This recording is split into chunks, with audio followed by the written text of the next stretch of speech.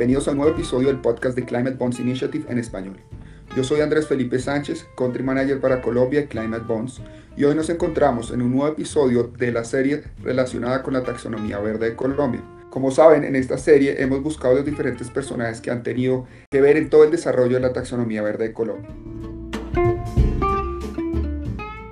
Para este episodio nos complace mucho tener como invitado a Mauricio Vélez García, director de sostenibilidad de Asobancaria, entidad que juega un rol fundamental para la adopción de esta herramienta por parte de las diferentes instituciones financieras del país. Mauricio es ingeniero administrador, especialista en ingeniería financiera de la Universidad Nacional de Colombia. Tiene un máster en economía de la Universidad de AFIT y un máster en desarrollo sostenible de Macquarie University en Australia. Adicionalmente, tiene estudios de posgrado en emprendimiento social, prácticas de negocios sostenibles y desarrollo económico en Copenhagen Business School de Dinamarca. Asimismo, tiene experiencia en el sector financiero por más de 14 años y actualmente lidera la estrategia de sostenibilidad de la banca colombiana como director de sostenibilidad en Asobancaria. Mauricio, bienvenido, muchas gracias por acompañarnos. Muchísimas gracias, Andrés, a vos y al equipo de CBI por esa invitación. También tenemos con nosotros hoy a Diana Izaza, que es nuestra asistente de programas para Latinoamérica de Climate Bonds. Ella actualmente es parte del equipo y nos apoya en toda la implementación y la adopción de la taxonomía. Placer poder conversar con ustedes sobre este tema tan importante y necesario para el país y para la región y por supuesto para el medio ambiente. Diana, te doy la palabra. Muchas gracias, Andrés. Primero que nada, Mauricio, queremos destacar la importante gestión que ha realizado Asobancaria para el desarrollo e implementación de la taxonomía en el país, por lo que queremos empezar por preguntarte, ¿qué papel está jugando Asobancaria como agremiación del sector financiero en Colombia en el desarrollo e implementación de la taxonomía verde? Bueno, Diana, muchas gracias por tu pregunta. Desde Asobancaria estamos participando en la ejecución de los pilotos de la taxonomía verde, porque bueno, ahora ya que tenemos una taxonomía verde en el país, desde la teoría y desde el papel, es muy importante entender ahora lo que significa esta teoría en la práctica, ¿sí? Esto cómo se lleva a los portafolios de las entidades financieras y adicionalmente esto cómo puede impactar positiva o negativamente al desarrollo de los mercados verdes que finalmente pues con la taxonomía pues no solamente estamos evitando evitar el greenwashing, sino adicionalmente el desarrollo de los mercados verdes movilizando capital vía financiamiento y vía inversión hacia esos sectores, actividades definidas en la taxonomía con los criterios de elegibilidad que aquí se establecieron.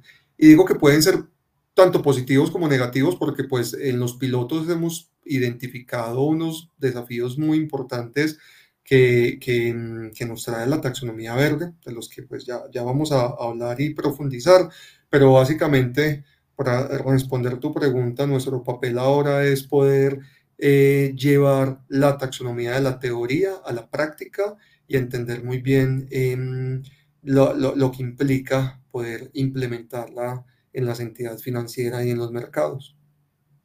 Lo que nos cuentas, Mauricio, pues evidencia el compromiso de Asobancaria con la transición y con un sistema financiero más verde y sostenible para Colombia. Todos estos temas del greenwashing, la movilización de capital, pues son fundamentales. Y adicionalmente, este proyecto de pilotos pues también tiene un papel clave para el proceso de adopción por parte de instituciones financieras de esta taxonomía. También quisiéramos preguntarte en términos generales y retomando un poco esto que nos cuentas sobre los retos que han surgido, ¿cómo ha sido la recepción por parte del sistema bancario de la taxonomía? Bueno, Diana, mira, pues de parte de las entidades financieras ha habido muchísimo interés, han participado activamente en los workshops que hemos hecho para explicar la taxonomía verde en cada uno de los sectores y hay muchísimo interés en general. Las entidades lo ven como algo positivo y de hecho necesario para poder alinear los criterios que teníamos desde el sistema financiero y poder adicionalmente, como lo mencionaba ahora, movilizar ese capital a esas principales actividades y en los sectores en donde realmente necesitamos tener esos recursos, pues en esta primera etapa de la taxonomía para específicamente proyectos de mitigación al cambio climático, ¿sí? Proyectos en los sectores pues, de energía, de construcción, de transporte, de suministro y tratamiento de agua, de residuos y captación de CO2, de tecnología, innovación, de manufactura y todo lo que tiene que ver con uso del suelo a través de la ganadería, la forestería y la agricultura. Entonces, en general, digamos, la recepción por parte de las entidades financieras ha sido supremamente buena y bueno, también pues inquietas por los desafíos que trae implementar esta taxonomía y alinear sus portafolios con esos criterios de elegibilidad. De acuerdo, hemos sentido desde el lado de Climate Bonds también esa buena recepción desde el sector financiero, por supuesto con el apoyo a Sobancaria. Desarrollamos pues la serie de workshops, de talleres, que fue básicamente una capacitación full a todos los miembros del protocolo verde Asobancaria. Tuvimos casi 500, más de 500 personas que asistieron durante las 5 sesiones que tuvo esos talleres. Entonces eso demuestra pues toda esa buena recepción en general, el trabajo que se ha hecho con las diferentes instituciones financieras, que al final del año, de la mano de ustedes, publicaremos pues ese reporte, esos resultados de ese piloto. Pero entonces ya entrando un poco más a la taxonomía, hablabas un poco de los sectores de AFOLU, lo que es el uso del suelo. Pero adicionalmente a los de uso del suelo, ¿cuáles son los principales retos o sectores retos que tienen las instituciones financieras para aplicar la taxonomía y alinear sus portafolios? Andrés, bueno, muchas gracias por hacernos esta pregunta porque nos permite hablar un poco sobre esos desafíos que hemos evidenciado justamente en los pilotos de la taxonomía verde. Yo los dividiría en dos, los desafíos a nivel estratégico y los desafíos a nivel operacional. A nivel estratégico que hemos visto y es que pues acá las entidades deben reforzar sus estrategias de sostenibilidad y adicionalmente sus estrategias de riesgos ambientales, sociales, climáticos e incluso ahora también los riesgos de deforestación deben fortalecer toda esa estrategia. Deben contar con objetivos, con metas, con métricas claras en materia ambiental y de cambio climático para poder ver reflejado estas metas en el desarrollo de nuevas líneas verdes. Adicionalmente, la taxonomía verde genera fortalecer equipos teniendo roles, perfiles que puedan promover esa debida evaluación técnica para poder aprobar créditos verdes. Sabemos que desde el sistema financiero tener dentro de los equipos ecólogos, biólogos, ingenieros ambientales, es algo que cada vez está tomando mayor fuerza, pero ese fortalecimiento de capacidades al interior de las entidades para poder tener ese conocimiento técnico en las aprobaciones de solicitudes de crédito, pues demanda a su vez también unas inversiones de parte de las entidades y ellos también a nivel estructural. Y por supuesto, la aplicación de la taxonomía, acá hemos visto que se puede ver desde el microcrédito y también para pequeños proyectos, para microempresarios, pequeñas empresas, se puede ver como un obstáculo que se generaría al momento de aprobar un crédito verde. ¿Por qué? La taxonomía verde está estableciendo pues unos criterios de elegibilidad que demandan tener unos certificados, cumplir con unas inversiones que pues son costosas para un emprendimiento o para una microempresa. Entonces, ¿qué nos preocupa? Y es que pues finalmente la taxonomía verde termine profundizando la cartera verde en grandes empresas, en corporativos, y por el contrario traiga unas barreras para los emprendimientos y las pequeñas empresas que no cuentan con el conocimiento técnico, las capacidades o los recursos económicos para acceder a esos certificados, que no solo es el certificado, es todo lo que demanda obtener el certificado, ¿cierto? Entonces, creo que ese es uno de los principales desafíos que destacaría y es la aplicabilidad de la taxonomía verde para el microcrédito y los pequeños proyectos o negocios, emprendimientos. A nivel operacional aquí hay otros desafíos y es que falta información técnica al momento de analizar un crédito, una solicitud de crédito. Entonces aquí vamos a tener que solicitar más información a nuestros clientes para poder tener digamos, todas las variables que se deben analizar al momento de aprobar un crédito verde. Y esto también nos puede generar unas dificultades al momento de evaluar los créditos, justamente por esos nuevos criterios de elegibilidad. Esto es un gran desafío a nivel operacional porque pues demanda unos cambios en todo el proceso de análisis y de estudio de los créditos para los sectores y actividades que están definidos en la taxonomía verde. Adicionalmente, hoy no existe un lenguaje común entre las entidades. Si bien la taxonomía verde ya establece criterios de elegibilidad comunes, pues debemos también crear un lenguaje común para que en el momento en que le solicitemos a los clientes esa información, esos requisitos para poder acceder a líneas verdes, pues todos los bancos manejemos el mismo lenguaje y no generemos confusiones entre los clientes, pues que normalmente acuden a varios bancos al momento de solicitar un crédito.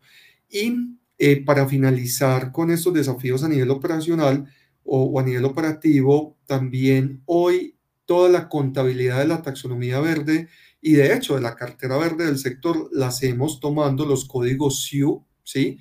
El código SIU principal al que pertenecen los clientes. Sin embargo, acá, por ejemplo, podemos tener una minera, una empresa o de hidrocarburos que claramente pues su código SIU no está ligada a un sector ni a una actividad verde, ¿sí? Pero esa minera o esa empresa de hidrocarburos sí puede estar desarrollando un proyecto que es completamente verde y que por ende debemos hacer la clasificación no con el código SIU al que pertenece esta empresa, sino con el código de la nueva taxonomía verde con el que catalogamos ese proyecto, por ejemplo, para la implementación de energías renovables. Creo que ahí hay un desafío muy grande y es cómo vamos a llevar la contabilidad de esa cartera verde, ya no por código SIU, sino por los códigos que nos entrega la taxonomía verde. Bueno, Mauricio, tres temas interesantes rescato de lo que nos estás contando. Primero, el sector de microfinanzas, estoy completamente de acuerdo contigo, representa un reto porque no tienen la estructura que en este momento se está requiriendo para poder emitir un bono verde, no tienen la estructura en muchos casos para el tema de reporte que también nos comentabas. Como que estamos viendo que está muy enfocado todavía en los grandes entidades financieras que son los emisores de valores, que son, por ejemplo, los que están inscritos en todo lo que es el programa de relación con inversionistas o el sello IR de la Bolsa de Valores de Colombia, que le exige esa divulgación de información, y entonces todo esto empieza a entrar en lo que nos comentabas también de las estrategias ESG o ASG que están cada vez demandándoles más a estas grandes empresas y emisores de valores. Y el otro punto importante es la solicitud de información a los beneficiarios, eso es clave. Al final la emisión de un bono verde no, o incluir un proyecto en una línea de crédito verde no es mucho más complejo de lo que es un bono ordinario, un crédito regular, más allá de que se requiere una información adicional, que en muchos casos no es una información que se requiera un tecnicismo adicional o que el proyecto exija unos requerimientos especiales, sino simplemente hay que tenerla, el emisor, el banco tiene que tener esa información con el objetivo de poder marcar esos proyectos como verdes. Eso era lo que estábamos comentando, ¿verdad, Mauricio? Esa es la gran preocupación que hay ahorita cuando comentas de solicitar información a los proyectos. Sí, exacto, Andrés. Sin embargo, o sea, sabemos que específicamente con la taxonomía verde que tiene un enfoque en mitigación al cambio climático, pues de hecho esta es una taxonomía, yo diría que más que verde es una taxonomía climática. Y es estratégico pensar en cómo movilizar a las grandes empresas y corporativos justamente a esas actividades en los sectores claves en donde necesitamos hacer las transformaciones y las transiciones para poder mitigar y disminuir pues, las emisiones de gases de efecto invernadero. Yo creo que ahí es estratégico, esa aplicabilidad a la cartera comercial y también pues desde las emisiones de bonos hacia esos grandes corporativos porque es donde pues están los mayores capitales y pues tenemos un mayor impacto, ¿cierto? Puro enfoque top-down. Estamos llegando a donde se genera una mayor incidencia. La preocupación que tenemos es con el microcrédito y con los pequeños, básicamente radica en los beneficios que también tienen las líneas verdes, ¿sí? Una línea verde tiene beneficios a nivel de tasas, a nivel de plazos, a nivel de periodos de gracia. Entonces, finalmente, esos beneficios que se están dando y que hacen parte del compromiso del sector bancario para enverdecer la economía, pues van a terminar solamente en las grandes empresas y en los corporativos, y las micro y pequeñas empresas pues no van a tener oportunidad una vez ya pues implementemos de una forma completa la taxonomía verde, pues van a tener dificultades para acceder a esas líneas verdes y a esos beneficios. Entonces ahí va a ser muy importante el acompañamiento técnico del lado del gobierno, pensar en programas de acompañamiento para dar ese capacity building a el micro, pequeño empresario, para que también pueda cumplir con los requisitos y los criterios de elegibilidad para acceder a líneas verdes. No, completamente de acuerdo. Ese es el reto, eso también estamos trabajando. Sé que ustedes lo están haciendo, todo el tema de capacity building que se requiere. Hay que educar el mercado para lograr esas tasas diferenciales de los que nos mencionabas. A medida que haya una mayor oferta por parte del sistema financiero, yo estoy seguro que esto es como se va a ir moviendo el mercado así como se está moviendo ya en Europa, en Estados Unidos, que ya existe ese llamado greenium en el caso de las emisiones de bonos o esas tasas diferenciales o que favorecen más en las líneas de crédito. Y ya para última pregunta acá para terminar, ustedes tienen en cuanto a emisiones o nuevas líneas de crédito verde, tienen desde Asobancaria algunas metas, algunas cifras que nos puedan compartir de pronto a mediano, a largo plazo de este tipo de instrumentos financieros alternativos o temáticos. Sí, así es, Andrés. Tenemos una meta muy importante, específicamente con la cartera verde, que a diciembre del 2021 alcanzó los 13,3 billones de pesos. Nuestra meta es llegar a 2025 con 40 billones de pesos, ¿sí? ¿Eso qué implica? Hoy la cartera verde crece aproximadamente en 21%. El saldo total de cartera del país, que llegó a los 550 billones de pesos, creció en 10,3%. Eso quiere decir que la cartera verde crece al doble del saldo de cartera total. Sin embargo, para poder alcanzar los 40 billones de pesos, que es nuestra meta 2025, debemos crecer la cartera verde en un 35% aproximadamente. Entonces, esa es una meta bastante ambiciosa que tenemos pues desde el sector financiero. Adicionalmente, también tenemos como meta con todas las entidades adheridas al Protocolo Verde, que es el acuerdo interinstitucional que tenemos con el Gobierno Nacional desde hace ya más de 10 años. La meta es que todas las entidades adheridas a este protocolo alcancen su carbono neutralidad con sus emisiones directas, es decir, alcance 1 y 2, y para el alcance 3 con sus emisiones financiadas, es decir, digamos, cada peso que presta aquí las entidades financieras para proyectos.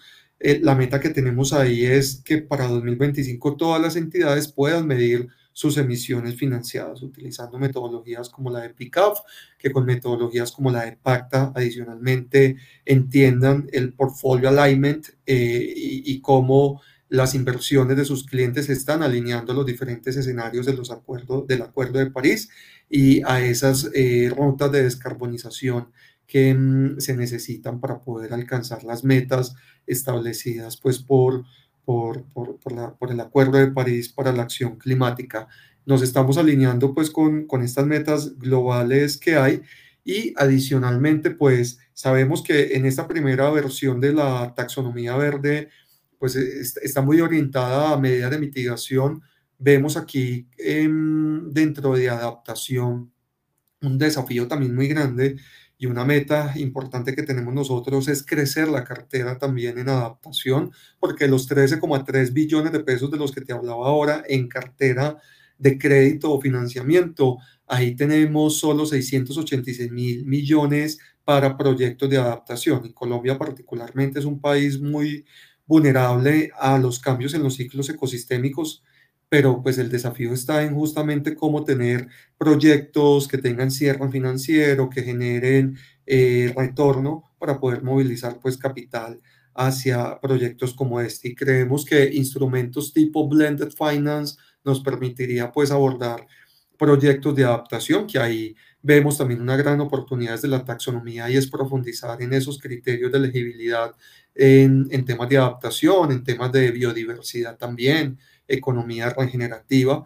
Vemos que pues esta es una primera aproximación y un paso muy grande desde la taxonomía verde, pero pues es claro que falta avanzar en otros sectores verdes, ¿sí? No solo quedarnos en lo climático, que de hecho en conversaciones que hemos tenido con nuestros colegas desde las asociaciones de bancos de España, Asociación de Bancos de Alemania, que pues desde 2020 ya cuentan con su taxonomía verde, también nos han manifestado esto, ¿no? Y es la necesidad de seguir madurando sus taxonomías verdes para poder incluir otros sectores y actividades que claramente son verdes, pero que hoy las taxonomías no las están considerando. Conocemos la dificultad que tienen estos proyectos de adaptación para ser incluidos o para ser beneficiarios, por decirlo así, de una línea de crédito desde el punto de vista del sistema bancario, teniendo en cuenta todos los aspectos que tú nos decías y los riesgos que generan por sí mismos este tipo de proyectos. Entonces creo que buenísimo que desde Asobancaria tengan esto mapeado para ver cómo podemos seguir moviendo ese mercado que, como tú dices, es una de las grandes necesidades de este país, son todos esos proyectos de adaptación por nuestra geografía, por nuestra calidad ambiental. Entonces, bueno, buenísimo eso. Y el último comentario que quería hacer es sobre esos 40 billones que tienen como meta, que me parece una meta muy ambiciosa. Si me cuentas que son 500 billones en total, la cartera total del sistema financiero colombiano, ese 40 billones representa, digamos, un 8, 10, casi un 10%. En ese sentido, si tenemos en cuenta las cifras que tenemos en Latinoamérica, el total de la cartera del sistema financiero a nivel latinoamericano, tan solo el 3% corresponde a cartera verde. Entonces creo que estamos yendo un poco más allá de esa meta que tiene pues la región. Entonces, bueno, Mauricio, muy interesante toda esta conversación. Ustedes saben que cuentan con Climate Bonds para cualquier iniciativa y cuenten con nosotros para todos sus próximos proyectos. Muchas gracias, Andrés. Así es, para nosotros Climate Bonds, así como UK Pact, han sido aliados supremamente importantes y bueno, pues esperamos seguir trabajando con ustedes en el desarrollo e implementación de la taxonomía verde en Colombia. Muchísimas gracias, Mauricio y Andrés, por esta conversación tan interesante. Creo que todos aprendimos mucho sobre la perspectiva de Asobancaria, sobre las oportunidades y los retos que tiene el sector financiero respecto a la implementación de la taxonomía verde en Colombia. Y a nuestra audiencia, gracias por escucharnos. Los esperamos en un próximo episodio del podcast de Climate Bonds Initiative en español. Síganos en nuestras redes sociales, en LinkedIn, en Twitter, en @climatebonds_LT y Climate Bonds Initiative-Latinoamérica.